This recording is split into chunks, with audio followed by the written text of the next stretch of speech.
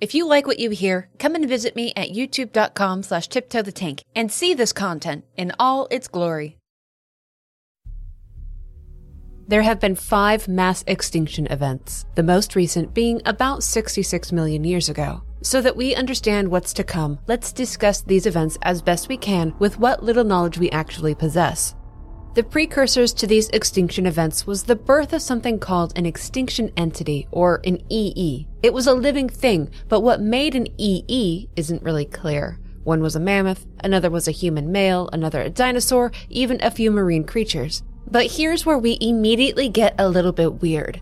These extinction entities were discovered at one point, though whoever was studying them didn't really understand what they were looking at. None of the bodies showed decomposition after death, and they all had what looked like umbilical cords attached. Now, why would a trilobite need an umbilical cord? Imagine seeing a squid or a crab with a big old umbilical cord attached to it. It would be strange, right? Well, EEs don't have umbilical cords because of childbirth. For them, their umbilical cord would become known as a strand, a mimicry or imitation of an umbilical cord that bound them to the place between life and death. And what would you call that place? The place where a soul goes after leaving the body, leaves life behind, but before it enters its eternal unknown. Maybe purgatory, the in-between, limbo? Well, how about we call that place a beach? The beach was generally a very personal place, with everyone's being unique to them, shaped by any number of things that made a person themselves. But for simplicity's sake, we're all just going to imagine the beach to be a literal beach, and we will call it the beach. Take my hand, we're gonna get through this together. And a good way to frame the uniqueness of the beach is that everyone is imagining a beach now, but everyone is imagining their own beach, a special beach. When someone dies, they walk their beach alone typically. They leave behind the sands, they enter the unknown waters of the afterlife. What's within those depths, the truth of what's beyond the beach is unknown. No one's ever gone there and come back. It would be one of those things that we're really never meant to know. But there are extreme circumstances where more than one person might walk the same beach, specifically during times where many deaths occur at once. Think a battle or a natural disaster. Those souls might appear on the same beach at the same time to walk together into the unknown, because the thoughts and emotions felt during their death united them in their final moment enough to take them to the same place. But for the most part, walking the beach was a solitary experience. Normal living beings don't really have a connection to the beach while they're alive. We're not half in, half out. Our bodies and souls are here together as they're meant to be. But extinction entities, EEs, they have a connection to the beach via their umbilical cord, their strand. Organisms with strands are extinction entities. Now, before you start checking people around you for weird umbilical cords, there have only been 5 extinction entities up to this point, 5 beings with strands. But the very existence of an EE is meant to cause a mass extinction event, regardless of how the EE might feel about the nature of their existence. That doesn't matter. The great mass extinction event that they bring about is also called the Death Stranding. The Death Stranding is difficult to put to words, but it's caused by the world of the living and the world of the dead essentially coming into contact with one another. Through the extinction entity, the EE, through their strong connection to the beach, souls find their way back into the world of the living, and that is bad news. These souls are called beached things, like a whale that got trapped on a beach, and they're made of energy completely opposite to that of the living. They're like antimatter. And when that beached thing comes in contact with something living, when they consume it, it causes one hell of an explosion. So, through an extinction entity's connection to the other side, through their connection to the beach, beached things come back to Earth, they make contact with something living, and it causes a big boom. During the Death Stranding, it's actually probably several big booms all over the Earth, kind of like a chain reaction. And these big booms will be known as void outs. If we saw a void out today, we might equate it to a bomb going off, a nuke going off. It could level anything within its blast radius. Void outs are massive. Without an extinction entity, there is no way for a soul to come back. There's no bridge between the world of the living and the beaches. That's why there have only been 5 in the whole history of the world. Only 5 times have beach things found themselves back to where they don't belong. Only 5 times has the Death Stranding occurred.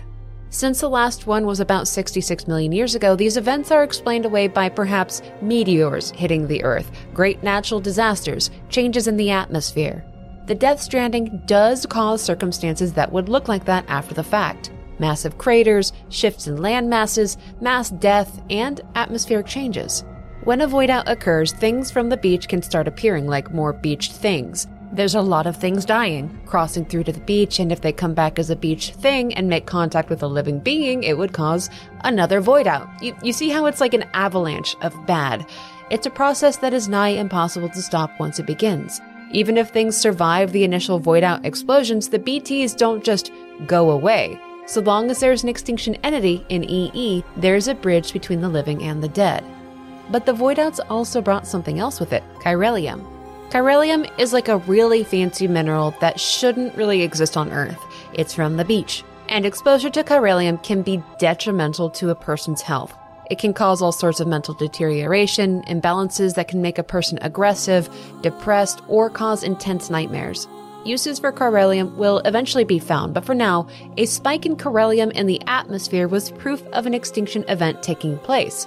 When there's a high concentration of it in the atmosphere, it causes timefall. Water infused with chiralium would rapidly age anything that it touched. Entire biomes would change quickly. It would kill any living thing inside of it. It's a terrifying prospect. Imagine being caught in timefall with no protection against it. What it would do to your skin in a matter of moments. With a void out being so destructive and a Death Stranding being so apocalyptic, it's hard to know how life continued after a Death Stranding. Something had to give, essentially. Something had to stop it, had to stop the extinction entity, sever the bridge that the EE had created between the living and the dead. Hard to say what that was millions of years ago. It would be theorized that the extinction entity itself chose to stop it eventually, chose to let some life remain. Perhaps it was intended all along, and the nature of the extinctions weren't all-encompassing. The events played out in their entirety, and so it left the world intact, so that life could evolve, carry on, find a new way. And all that's the hardest part. If you got all of that, if it makes sense, then you are ready for the next mass extinction event. Fast forward to modern times. We meet a woman named Bridget Strand, and let's not be coy about this. She would become the next extinction entity. But there is a lot to unpack here about her life. Not a lot is known about her childhood, but she was prone to terrible, vivid dreams of an apocalypse. Doomsday that had happened before and would happen again. But she grew into a strong, powerful, beautiful woman. And when she was still a young gal, just in her 20s, Bridget developed uterine cancer. She underwent major surgery, but during the surgery, something happened. Her body and soul split. Maybe it was the trauma of the experience, or a flat line on the operating table, or maybe it was just fate. But when it was done, Bridget woke up missing a part of herself, her soul.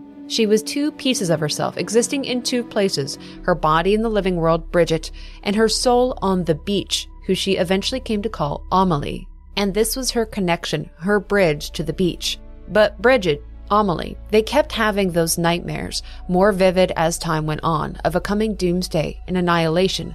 She feared that it was a premonition and she wanted to stop it, but perhaps in taking action against it, she would just make it occur instead.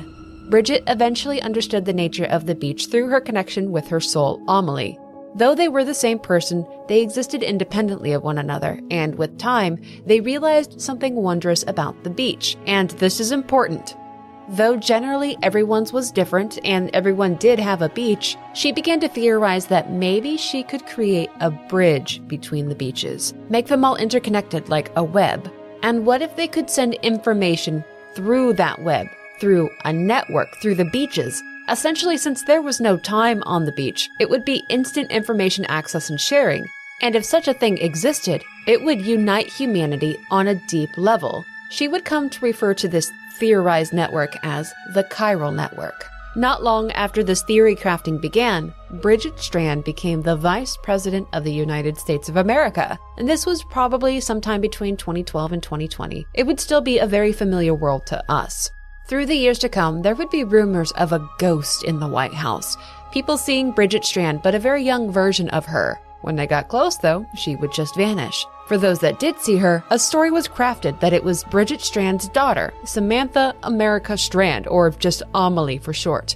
According to the story, Amelie had suffered locked-in syndrome almost all her life, but she had recently made a miraculous recovery.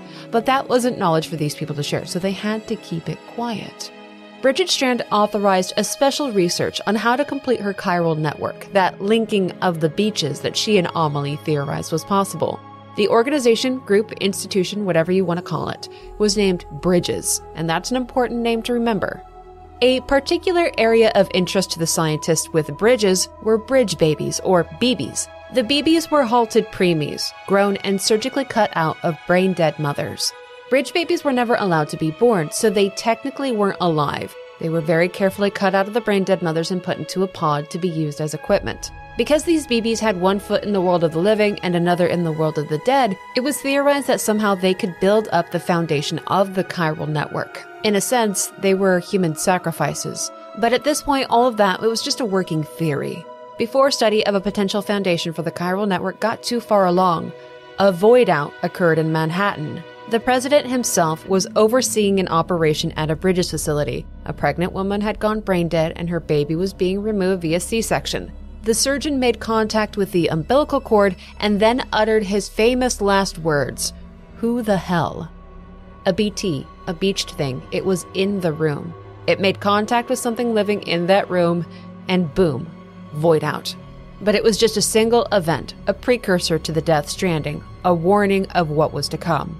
But still, it was a mass death event, and no one could make any sense of it.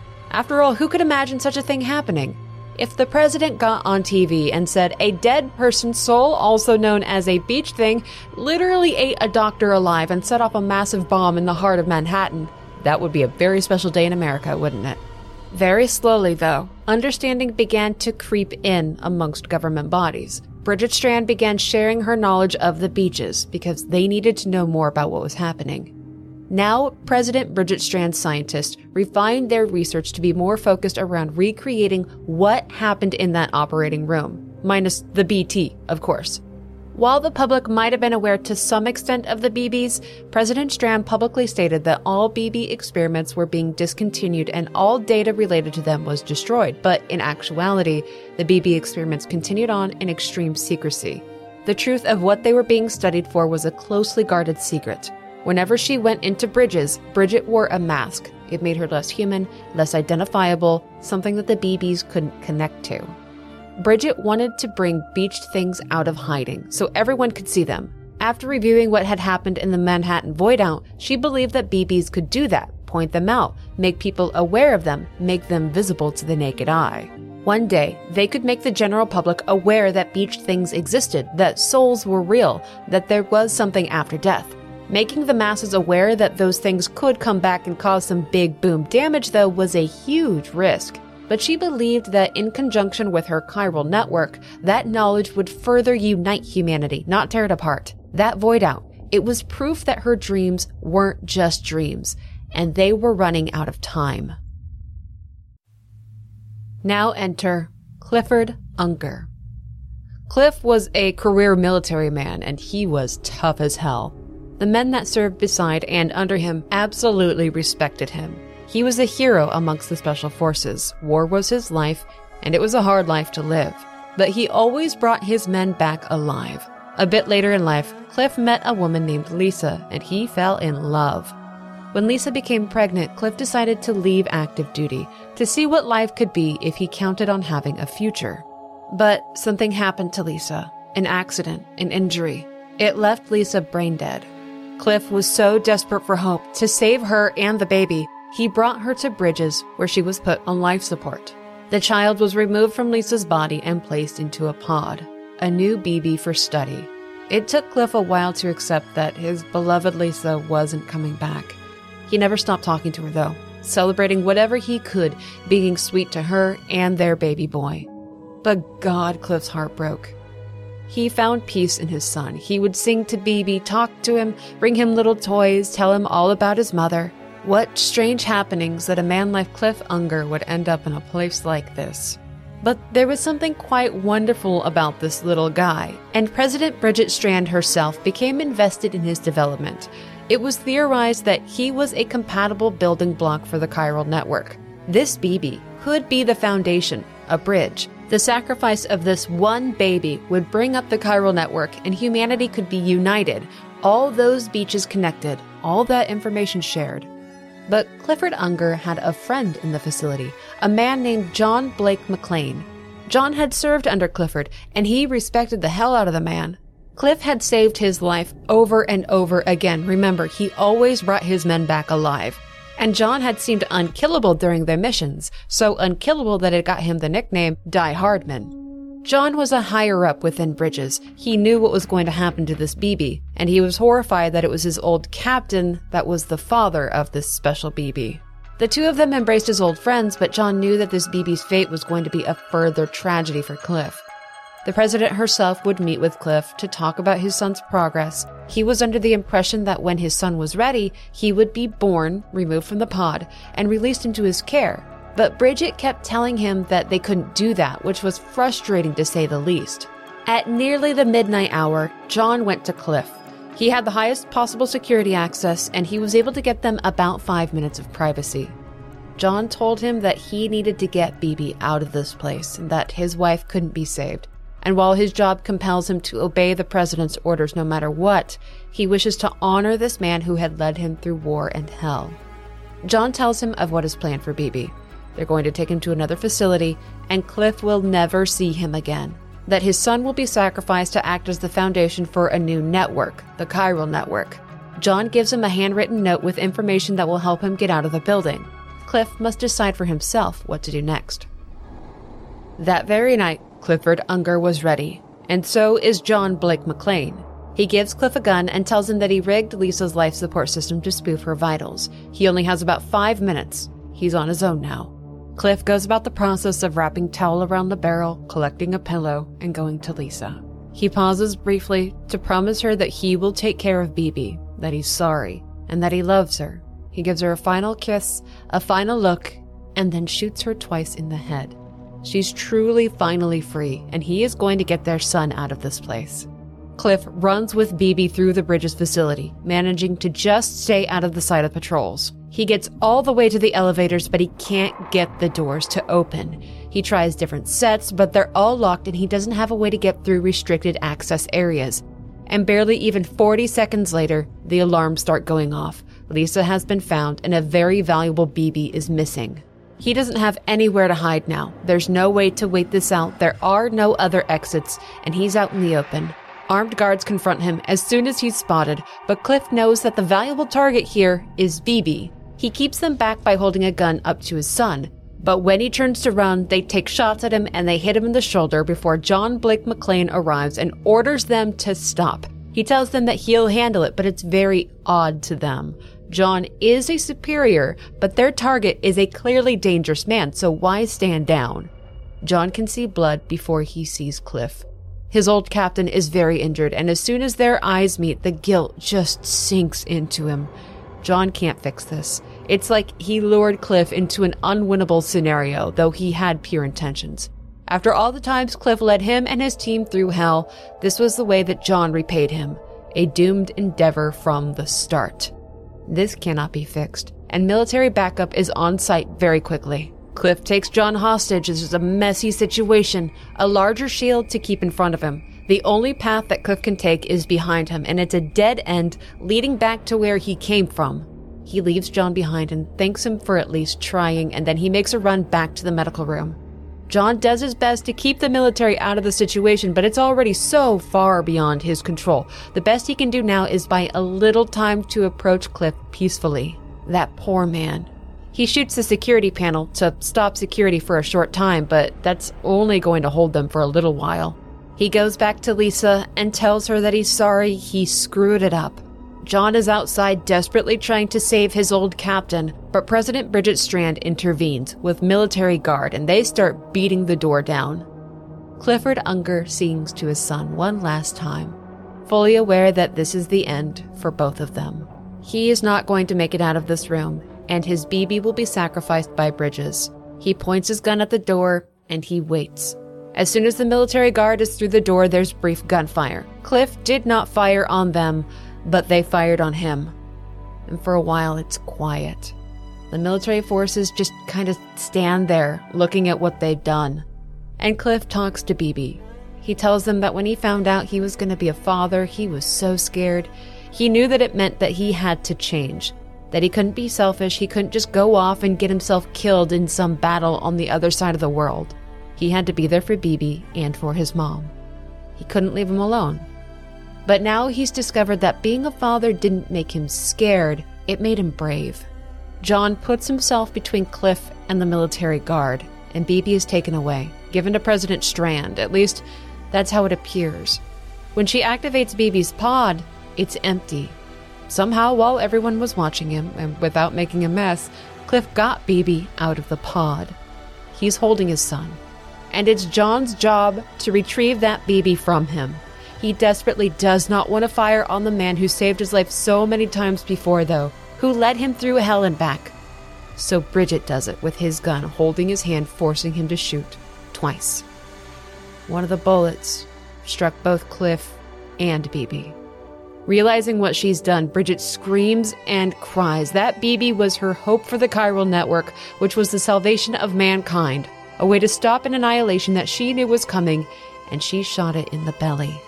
But that little guy washed up on a beach where Amelie was looking for him. She knew what happened. After all, she was still Bridget, part of the same being. She called the Bibi Sam and picked him up, healing the wound on his stomach.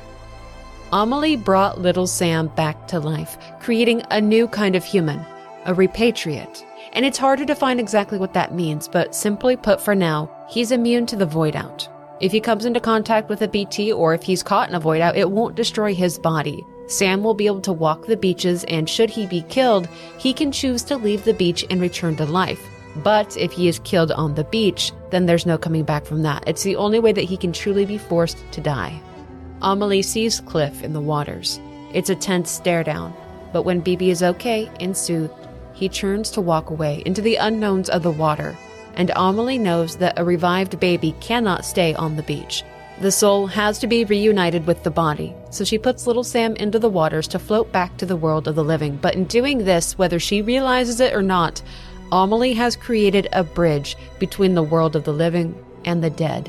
When baby Sam wakes up, he's back in a pod, looking at an unmasked Bridget Strand and John Blake McLean.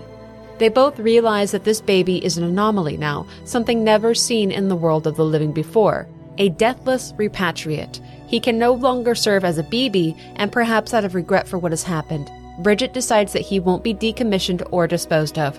She will raise this baby as her own son. She keeps the name Sam, and on that day, Sam Strand was officially born. Then the Death Stranding itself began. The return of this child to life was like opening a floodgate, and BTs began to appear on Earth. All at once, all around the world, void outs took place. Global comms and infrastructure all but vanished. There were massive explosions that didn't stop until there was nothing left to touch. Those that did survive did because they weren't caught in the immediate chain reaction, or they were able to hide, or maybe they just got damned lucky. But this was just the beginning of the Death Stranding. Previous extinction events were stoppable somehow, played out or burned out, their objectives complete, but not this time. The beached things stayed. It didn't take long for those still alive to realize that the craters left by the void outs weren't nukes. There was something wrong with them. Strange mineral, chiralium, was left behind. There was no rubble, no dust in the air, no radiation. Scientists with Bridges who had been studying BBs and the beach realized that this was an annihilation event. President Bridget Strand's worst nightmare had just become a reality. And as chiralium entered the atmosphere, timefall began to rain down. It destroyed communication infrastructure and rapidly aged anything caught in it. Communications around the world fell apart, isolation fell upon humanity. In America, separatist movements began to rise up. Territory seizing began, groups that blamed the government and wanted independence. The United States of America ceased to exist. Everyone was on their own. And then, not long after, a new terror began. Dead bodies were a problem. Specifically, the souls attached to those dead bodies. They couldn't or just didn't pass onto the beach, onto the afterlife. They stayed in the living world. After about 2 days, dead bodies would begin to necrotize. A BT would be loosed. And as soon as it made contact with a living person, boom, another void out. Suddenly, burning dead bodies became a big priority before they could necrotize. Bridget Strand continued to serve as president, even if it was in name only. A suicide story was fabricated for John Blake McLean. He left his name behind, permanently donned a mask, and took the name Die Hardman for himself. He continued to serve in Bridges, eventually becoming its director. And Bridges continued to study bridge babies, the beach, chiralium, beach things, and how to stop this ongoing extinction. It's hard to know when Amelie understood that she was an extinction entity. If Bridget ever knew that she was an extinction entity, maybe she always knew, or if maybe it just slowly occurred. Doesn't really matter when she knew, because she acted in what she believed to be the best interest of her species, of humanity. She wanted to complete the chiral network, to connect the world, to link the United Cities of America, tie everyone's beaches back to hers. And it was a mission that she would never give up on. Sam grew up in a distant environment. His mother was always busy, the world was a scary place, and he became an intensely isolated kid. After the Death Stranding began, there were some who presented with something called dooms. And it's hard to say that having dooms was a gift. It was Amelie herself who inflicted it on humans. The abilities that it gave varied from person to person. But for the most part, those who had it could connect to their beach, sometimes even to other people's beaches. Whenever they were near a BT, concentrated chiralium, or even if they were subjected to chiral energy, it would cause an allergic reaction, tears. And they had terrible nightmares of death and an apocalypse, just like Amelie and Bridget did. Sam was the first one to present with dooms, but more would follow with varying degrees of infliction. Sam's loneliness was lessened, however, whenever he went to the beach, because his big sister Amelie was there. She would talk to him, help him through his troubles, be a companion. He became a little bit dependent on Amelie as he grew up.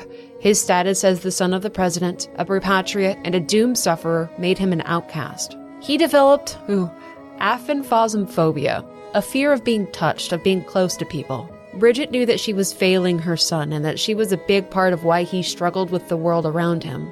When he was a young man, barely even 20 years old, Bridget got Sam into therapy, which was about 15 years late at that point. But better late than never, right?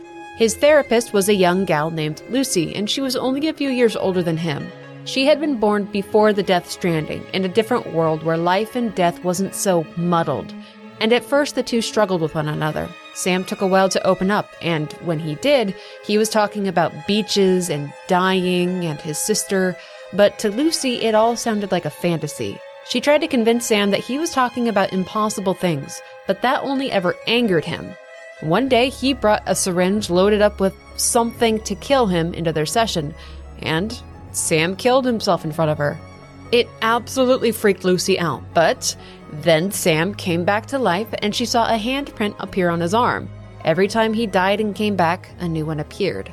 Lucy and Sam sat holding hands for a while. He was actually making physical contact with her. He was beginning to overcome his phobia, and, well, long story short, the two fell in love, quickly got hitched, and Lucy got super pregnant.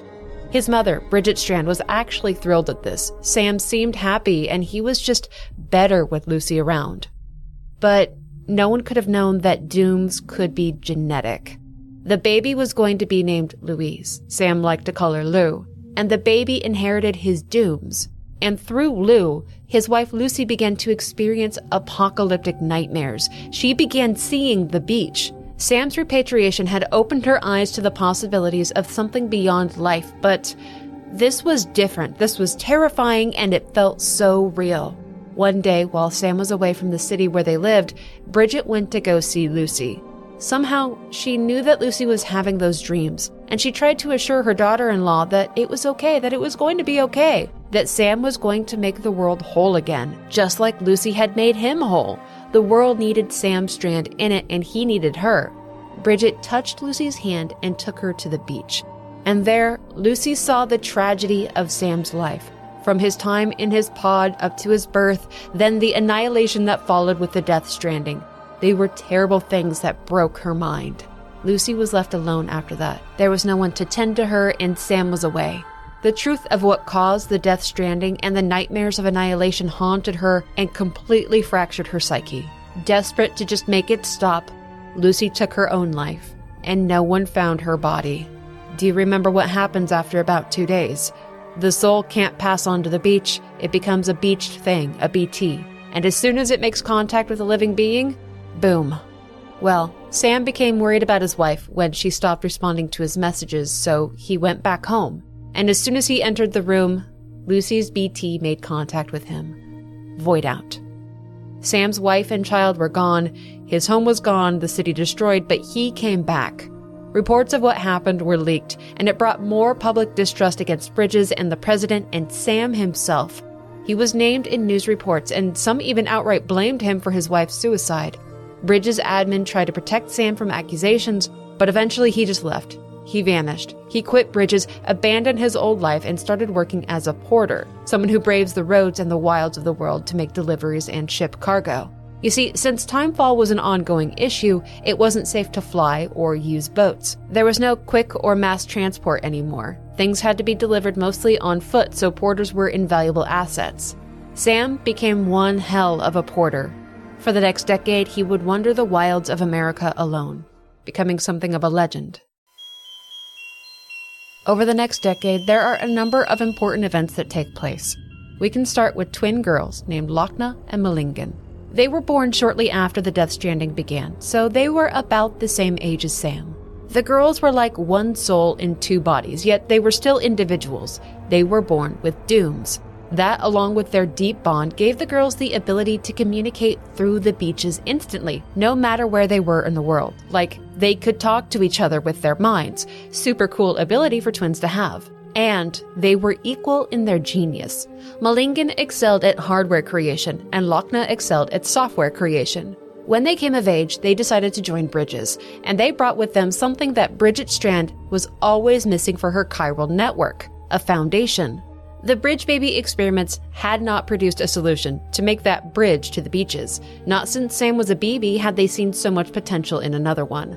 But Malingen and Lochna were creating hardware and software that completely circumvented needing a bridge baby.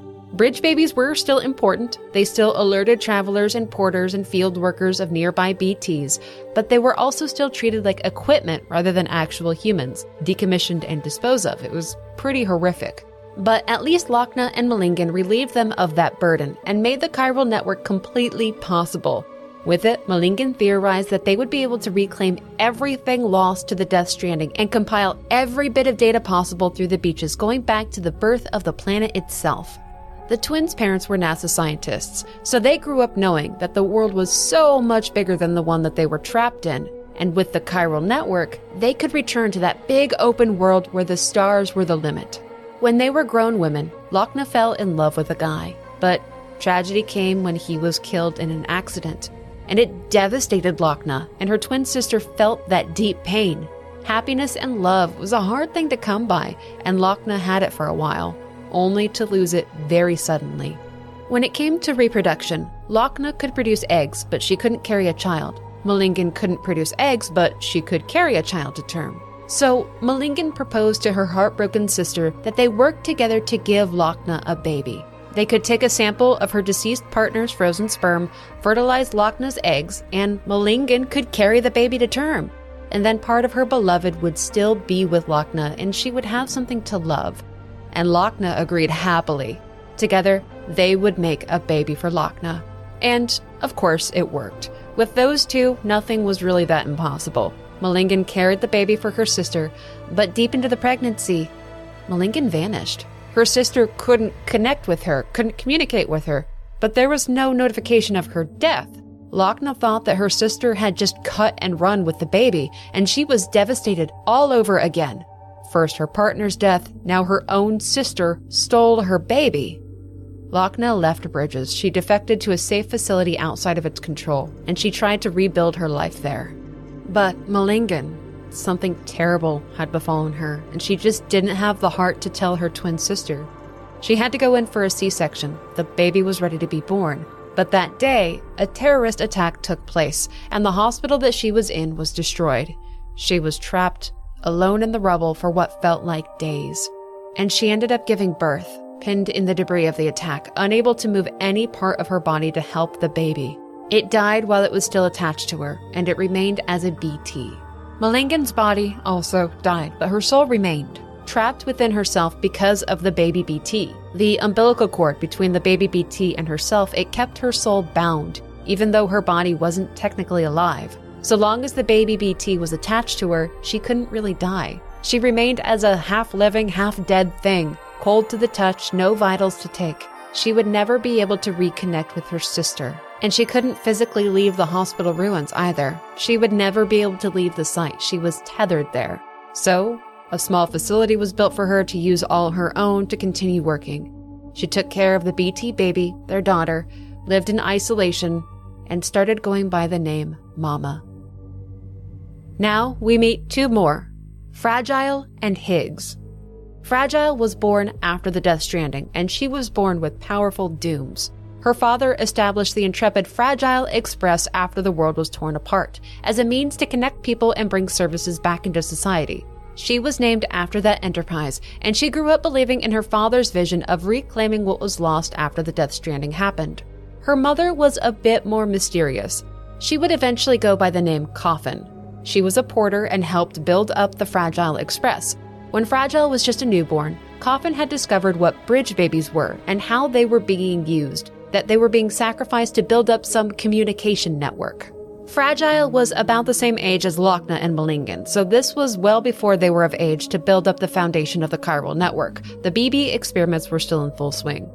Coffin believed that some things were not worth the price. She began to speak out against the practice. She marked herself as an enemy of Bridges, and out of fear of retaliation from Bridges itself, she decided to go underground. She started going by the name Coffin, started training young porters to do their jobs, and began speaking out against Bridges and their evil ways to them. Of note, under her tutelage, was a young man with a troubled past and one hell of a case of dooms. He was about the same age as Fragile, quite young, and his name was Peter Englert. When Peter was little, he was subjected to extreme abuse at the hands of the man who was raising him, his biological uncle. The man kept young Peter isolated, confined within a shelter like an animal in a cage.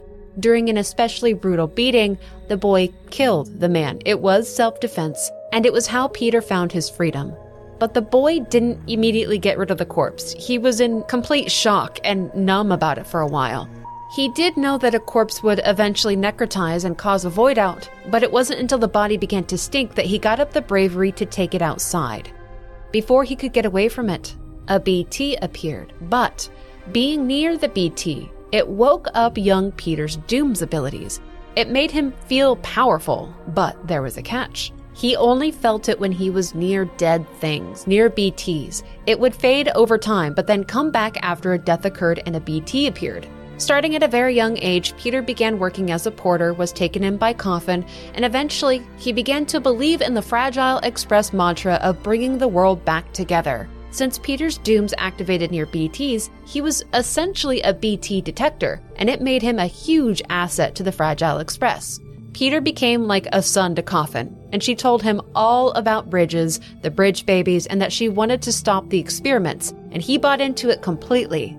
When Fragile was 12 years old, Coffin abandoned her daughter and husband. She took a group to a Bridges facility where BB experiments were taking place and attacked it. When their success was imminent, Bridges personnel blew up the facility, which killed almost all of the people that Coffin had brought. And though she and a few others survived, they were exposed to so much chiralium that illness took them. Before she vanished to finish out her days alone, Coffin told young Peter to continue fighting Bridges, to help save bridge babies, and that should he ever meet her daughter Fragile, to help her out and keep her safe. Fragile's father died when she was a young woman, and she took over Fragile Express without missing a single step. When Peter did eventually meet her, he was astonished at her dooms. She could do everything he could, and she could go to the beaches, just vanish from the living world like she was teleporting and come out someplace completely different. He felt like his dooms were just parlor tricks in comparison. Fragile took him to the beach, taught him how to get there, and he believed that working together, they could really reshape the world and rebuild it. But with time, that young hope, it faded.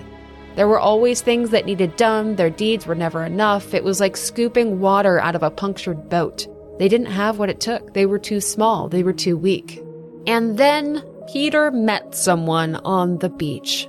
Samantha America Strand, Amelie. She gave him a false BB, and while it did function as a BT sensor, it was something that was more akin to a baby doll in a BB pod. It would act as a totem of sorts to link him and her and the beach. Amelie told Peter that if he aided her in reuniting the world, she would give him all the powers that he so badly wanted, and he gladly accepted. After meeting Amelie, he had a stronger connection to death, to the other side, and he pieced together that the sixth extinction was underway, and that complete annihilation was inevitable. Why prolong the suffering? Why fight against an unstoppable force? His connection to the other side and to Amelie was so strong that he knew that she would agree. He felt that ultimately she would want to see this world ended. He began developing his powers to be her herald, to facilitate the end, to stop all the suffering. But that she wanted to unite people through the chiral network, it confused him. Why bring people together? It seemed like a waste of time. He didn't understand the duality of Amelie.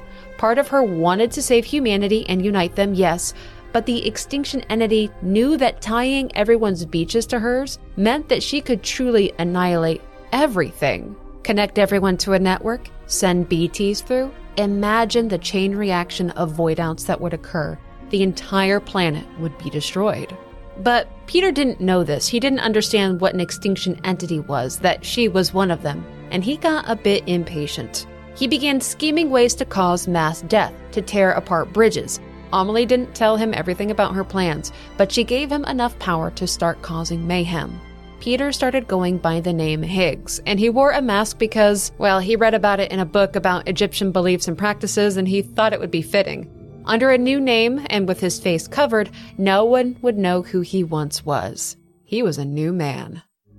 Higgs became the leader of a true terrorist group called the Homo Demons.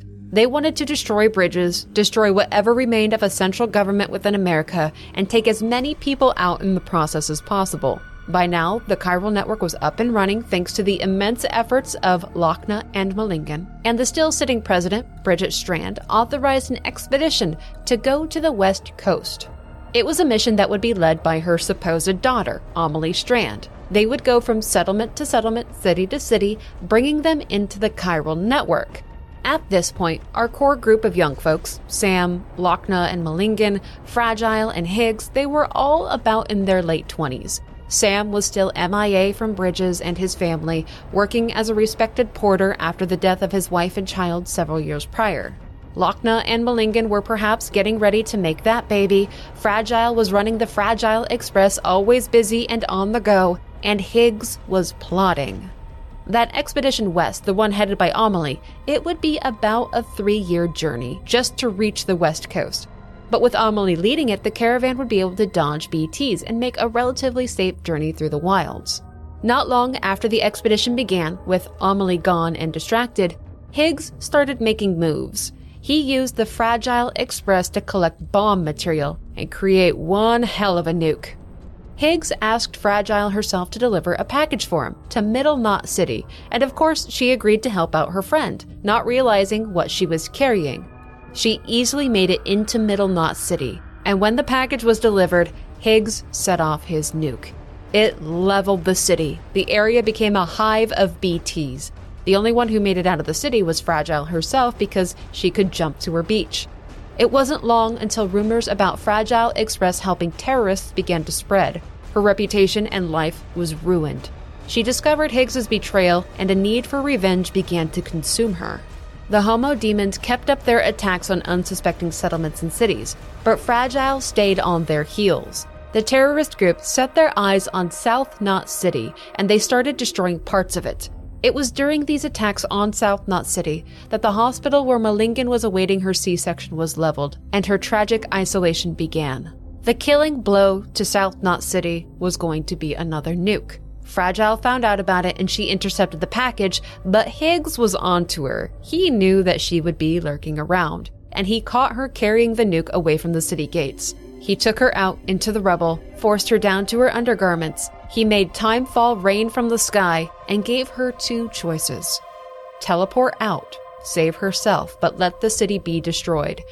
Or run through timefall in her undergarments, get the nuke, and throw it into a lake of tar, saving the city, but rapidly aging everything on her body that the timefall touched. As he disgustingly put it, live out your days as damaged goods, or would you rather take damage for the goods?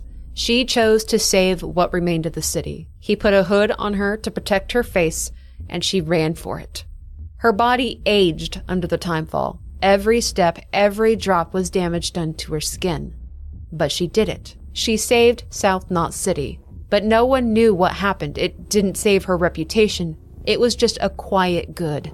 Her name was Fragile, but she wasn't fragile.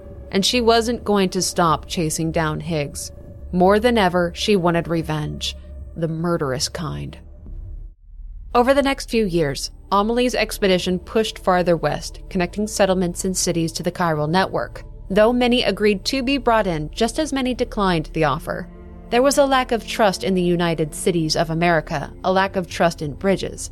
They couldn't be forced onto the network, so when they were turned away, the caravan just continued on, hoping that they would change their minds the next time around. The chiral network itself was slowly coming online. The discovery that data transmission over it was successful was a celebrated one.